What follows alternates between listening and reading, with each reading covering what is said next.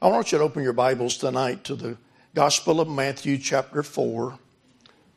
And I'm going to start reading in verse 12.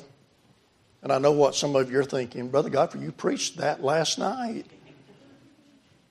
I know I did. I'm going to read the same verses.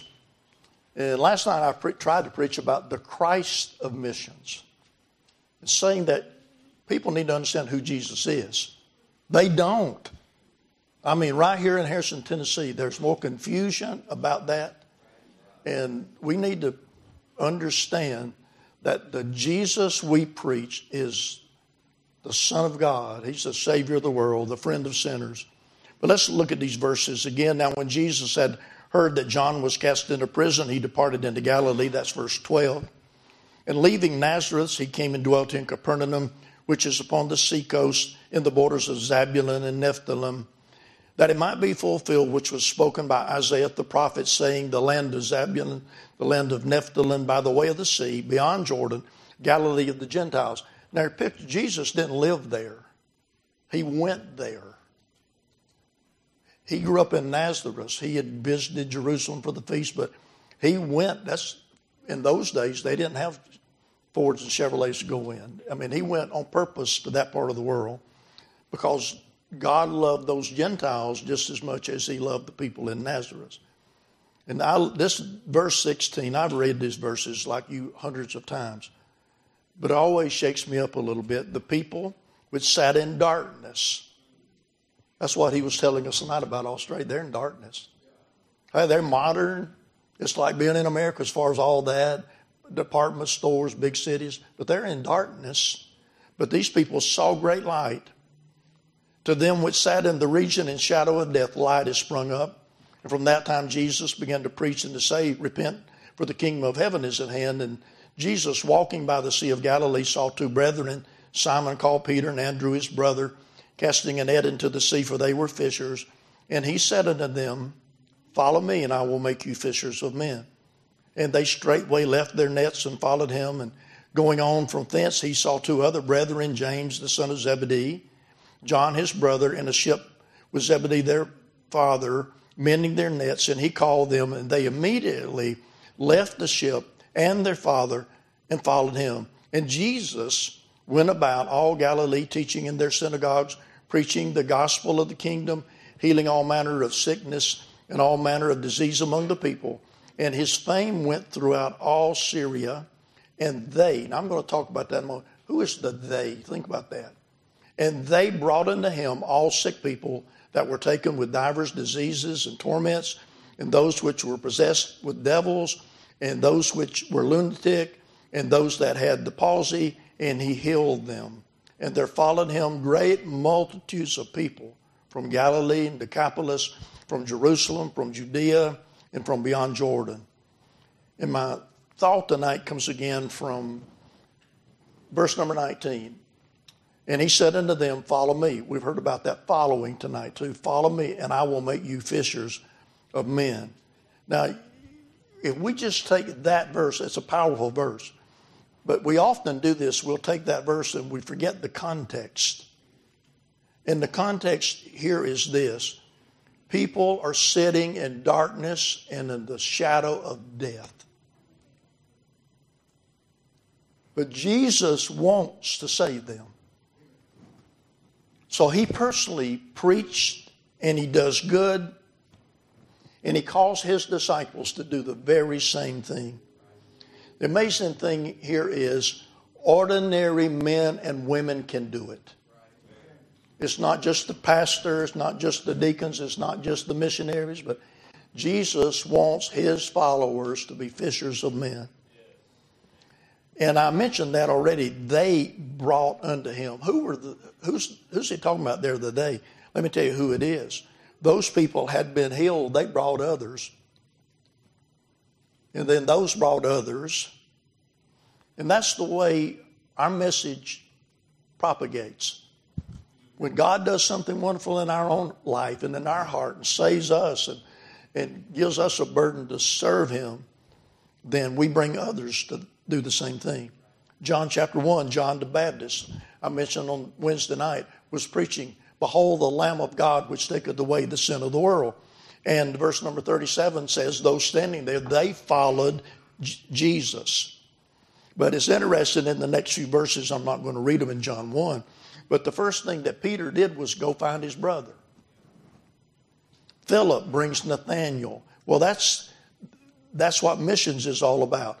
Last night I talked about the Christ of missions. I want to talk tonight about the command of missions. Missions, that is reaching people across the world and right here at home, is not a suggestion. It's not a recommendation. It is a command from our Savior that's repeated in all 4 of the Gospels, in the first chapter of the book of Acts, and many other places through the Bible. Fishing for men is what we should be doing. And they started with their brothers and sisters, and then they went to the towns of Israel, and then they went to Samaria, then they went to the world. And what we're seeing here is from door to door and shore to shore. And God gave us the only plan that will work to do that. Because we're to reach our Jerusalem and our Judea and our Samaria and the uttermost part. How in the world can we do that? The way we do it. We pass out gospel tracts, we knock on doors, we visit with when you go see your banker or your doctor, some of you more than a banker, we're doing it right here at home, and then we're doing it around the world. Now, Ms. Lowe said last night, half of this church has been all over the world. The other half never been out of this holler right here. But isn't it a wonderful, beautiful plan that we can all...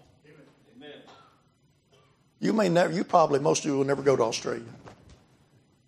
Yet you really can when we partner with somebody that God's called there, and we have the privilege. But there's so many Christians, it seems to me, that they enter into well-meaning but unscriptural activities to waste their time and money and energy on a lot of things that has nothing to do with getting out the gospel. And that's all the missionary is. It's a person who's invested their life into bringing people to Christ, whether it be through preaching and sharing the gospel or printing the literature and all these things we do, because we believe that our command is clear. How many of you, like me, I like simple?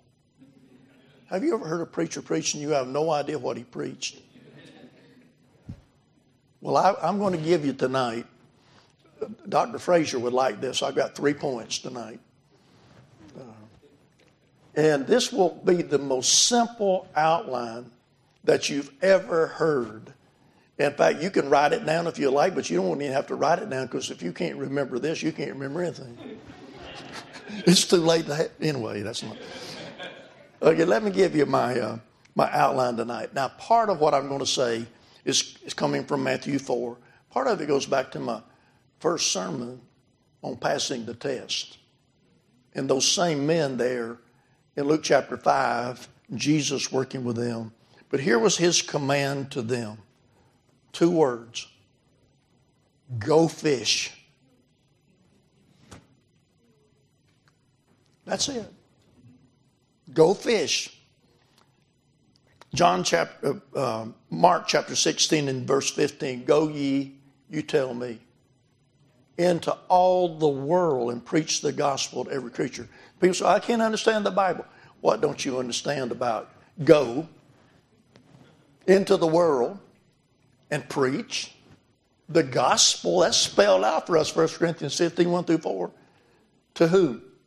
To every creature. I mean, you can't get any clearer than that. And Jesus said, you have not chosen me, but I have chosen you and ordained you that ye should go and bring forth fruit, and that your fruit should remain. And then, of course, he said again, go ye in all the world. Hey, that's our command. This is our purpose. This is our goal. This is our reward. And folks, when we do it, there's nothing in the world more rewarding than that. Now, I know I've told you the story before, but it just comes to my mind so powerfully. A few years back, Brother Eric Bowman went with me to back out in the Congo where we lived.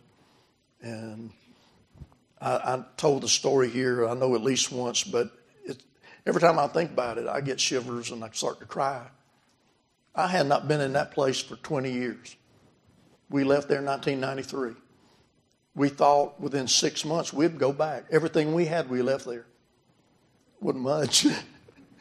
We lived in a mud house out there, but we thought we'd be right back there. We left everything, including our chimpanzee. 20 years later, I go back, and we're riding up the road, and I said to the Africans, when we had to leave here, which one of y'all ate my monkey?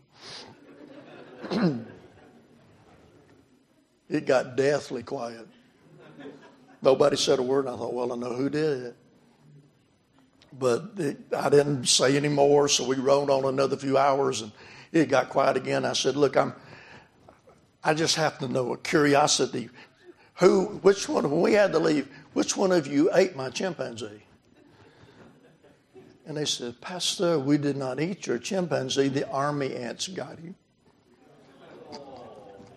Then I wish they'd eaten him. But anyway, we finally, 2 days and 2 nights of riding, and we got up where we used to live, working that way. Well, drove into a village in the night. You have to picture no street lights, no electricity anywhere, dark. Drove in.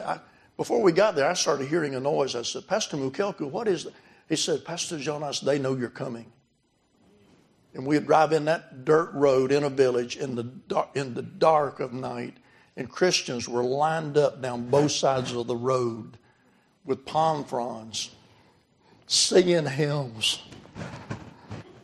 Oh, man, we'd go in the center of the village, and I would get out, and everybody would come by the dozens and hundreds, sometimes around. And I would have a word. I would talk to them a little bit, have a word of prayer with them, greet them, and then get back in the vehicle, go to the next village, do the same thing. And then we got close to where Linda and I lived in the village of Chene, and going down this big mountain, across the river, going up the other side in four-wheel drive, about 3 or 4 miles an hour. And halfway up the mountain, there are just hundreds of people waiting. And they start falling in behind the truck and singing. You know what I was doing by then? I'm a Marine. I was blubbering like a baby. See, that's our purpose. To go wherever it is, that's probably the hundreds of people. He may not see that in Australia, but he might. And if it's 1 or 5 or 10 or 50, they need to hear the gospel. And our Savior said to us, go fish. That's our vision of the world. It doesn't matter, young people, old people, Jewish people, Greeks, tribes, cities, suburbs, islands, deserts, jungles, neighborhoods. It doesn't matter. They all need to hear. Mel Rudder, anybody, Pastor, you know Mel Rudder, he used to preach at Highland Park back, missions conferences. He was a pastor, but a real mission statesman. I've heard Mel Rudder say way back, anything short of world evangelism is treason. Now, that's a powerful statement, but I think he's right. Betty Stam, you know that? Remember that name? John and Betty Stam were beheaded in China back in the 40s. Young couple just went there, zealous to serve God, and God used them. But Betty Stam, when she was a young girl, wrote this: open my eyes that I may see this one and that one needing thee.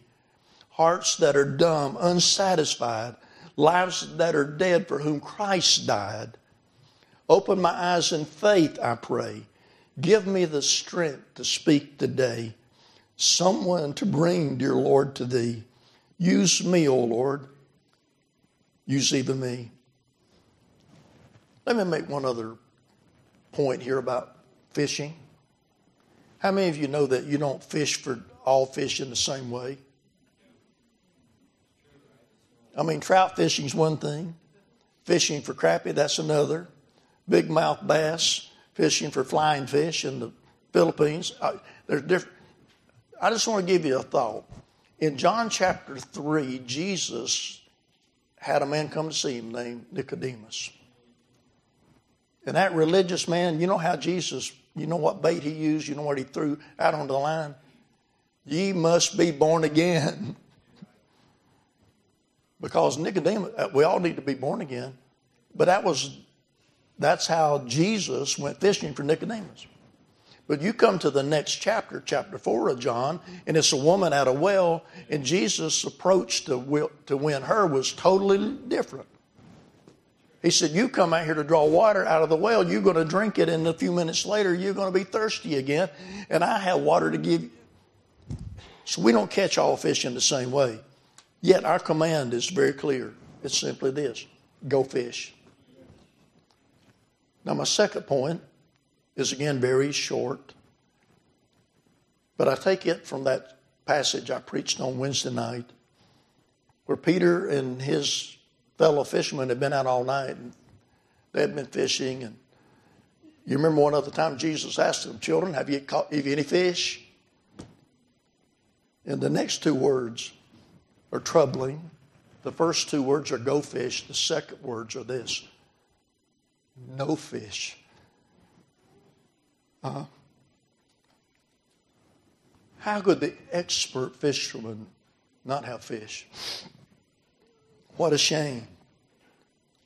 But we can read the story of those men who fished and didn't catch anything. But the probing question to us tonight at Missions Conference is, what am I going to say to my Savior? Do I have any fish? Now, I don't know about you, but I don't like to go fishing if I'm not going to get some bites. I mean, y'all like to sit on the bank and just wet your hook off. I don't want that. I like to catch something. The question for me and the question for you is this: am I catching fish? And if I'm not, why? Let me give you some simple thoughts about why I think we don't catch more fish than we do. A lot of people don't catch fish because they're not a good fisherman. They don't even know the Savior. Lack of a personal, vital experience with Christ. They have religion, but they don't know the Savior. Back in my early days, I joined the Marine Corps at 17 years old. I weighed 120 pounds soaking wet. I gained 20 pounds at Parris Island. I ate everything I could get my hands on. About to starve to death. Well, from Parris Island to Camp Lejeune, I ended up being stationed in San Diego, California. And I worked in a serviceman center down in a place called Chula Vista, down just south of San Diego.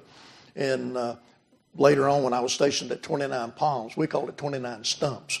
I'm not sure there were 29 palms out there in the desert. But I used to hitchhike down to San Diego, and I would go to this serviceman center and church. And I remember the first time I went there, I walked in that door, and there was a little older lady. I thought she was really old. She's probably in her 40s when I think about it now. But I walked in there, and she shook my hand. She said, "Marine, are you saved?" "Yes, ma'am. I know I'm saved." She said, "Marine, are you living for Jesus?" Man. And I had to think about that a minute. I said, well, really, that's what I do want to do. And I love going. I used to sit around and talk with her. Her name was Hannah Bracey. We called her Aunt Hannah. She lived in that serviceman center. Every sailor, every Marine, every soldier went in there. She witnessed to them. Well, I was going down there one time, and I was on a Greyhound bus.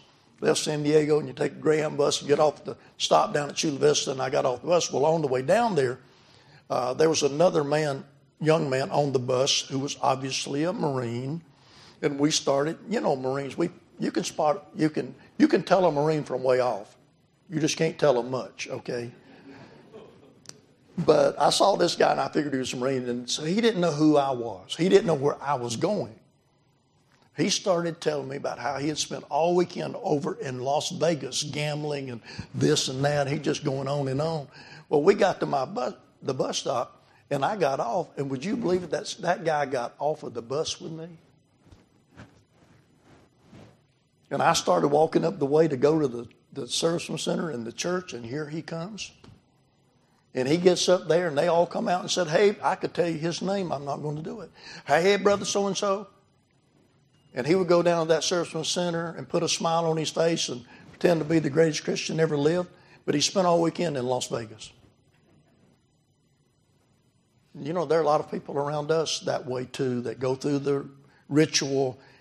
And I don't believe, I talked with the guy, I don't think he had any personal relationship with Christ at all. Let me tell you another reason I think sometimes we have to say no fish. A lot of folk are just totally ignorant of the actual conditions in the world. They really don't believe men and women without Jesus are lost. They think they're religious. They've got their own religion. Leave them alone. Why do you want to go bother them? But can I tell you that it doesn't matter whether you're going to Malawi or Australia, total opposites. There's something in the heart of a man and woman without Jesus that will never be fulfilled until they meet him. And we're, you know, Americans, I am one, okay, son. We are geographically illiterate. When we missionaries talk about countries, we're going here and we're going there, they don't. I used to say back in the days, going to the Sahara, we're going to Senegal. And they would look at me like, is that something you eat or what? But they had no idea what's. Let me tell you something else that'll keep us from catching fish. Sin. I read a story somewhere about two men. They were just totally drunk, and they got in this. It was foggy, and they got in this boat, and they were going to row across the river back home. And they rowed all night long, and they wondered why they were never reaching the other side until morning came, and they saw they'd never released the mooring line from the dock. You know, a lot of people talk a lot, even some Christians. But they have a sin that just ties them down. But let me tell you what I think may be the very biggest reason why we say, Lord, I don't have any fish. And that's because we are so totally preoccupied with ourselves. I asked Terry Art one time, Terry Art worked out in Niger, was one of our first missionaries out in the Sahara Project many years ago. Terry, what do you think it is that keeps Americans from surrendering to go to the mission field?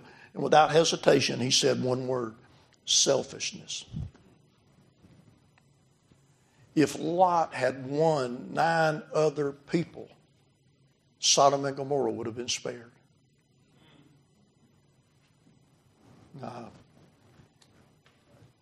I don't want to stand before my Lord and say, Lord, no fish. Haven't caught anything. Haven't told anybody. Haven't given a gospel tract. Haven't shared. And sometimes it's so easy to do that. No fish. But let me give you my final thought tonight. I told you this would be simple. The command of missions, go fish. That's a clear command for us. Sometimes all of us at times have to say, Lord, I'm sorry, don't have any fish. But here's where I want to finish tonight. Jesus said to them, oh, fish,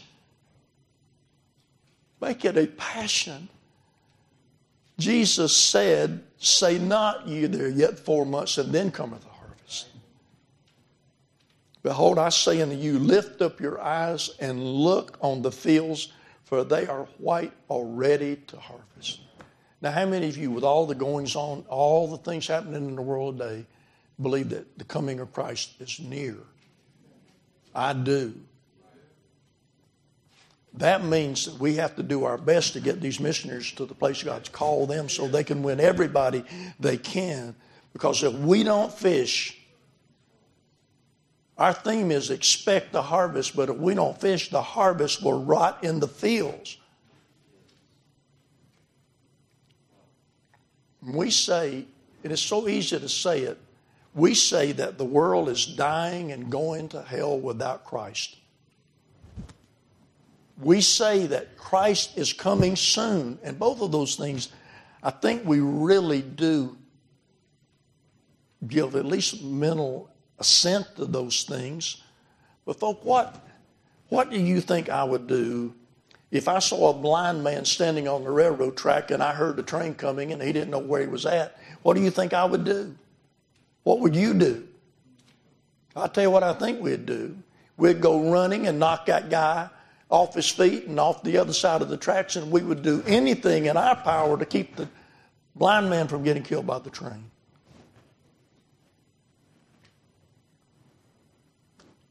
If I knew that down the road the bridge had washed out and I'm standing there and seeing cars come by, what do you think I should do? Well, I tell you what, I think I'd forget my Baptist dignity for a moment, stand on the side of the road, and jump up and down and scream and throw something at him, whatever, because the bridge is out and they're going to run off in there and they're going to get killed. And folks, here's what we need tonight. We need broken hearts.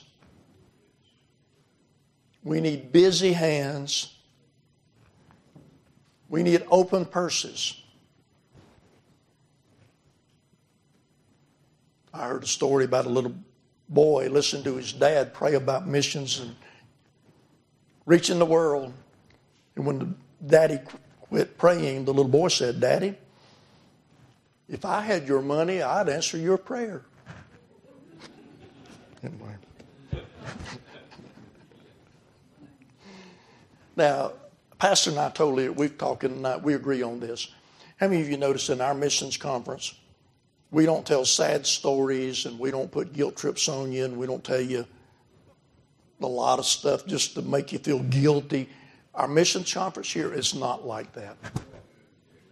Because that's not why we give. We give because we love the Savior and He told us what we ought to do, and it's not complicated. It's simply go fish. Fish. Don't put it off. And if our hearts are broken, I believe this: when a man or a woman or a young person surrenders their all to Jesus, you never have to worry about them giving to get the gospel out. And aren't you glad, I'm finished. Aren't you glad you're in a church where we really do believe what I preached tonight, that people are lost and they need to hear? And it's amazing here what God has done and God is doing and what God's going to do through a bunch of poor missionary widows, missionaries, country people. That I'm looking over this crowd. The only person out here that might have a lot of money would be Brother Sterling back there from Siberia. That's a total joke, because I know him. The truth is, nobody in this church is just rolling in money. But I love to think just about everybody in this church believes that we give because we really do believe the world needs to hear the story we've got. And Lord, I pray that you'd help us as we consider what we're going to do this year to help reach the world with the gospel. Lord, help us to be busy fishing. Lord, I don't want to stand before you and say, Lord, I don't have any fish. Haven't told anybody, haven't tried to catch any. And Lord, I just ask that you'd work. Thank you for Pastor and all the dear folk here and what they're already doing, but I pray that you'd stir us to fish and help these missionaries get to their fishing holes as well. In Jesus' name.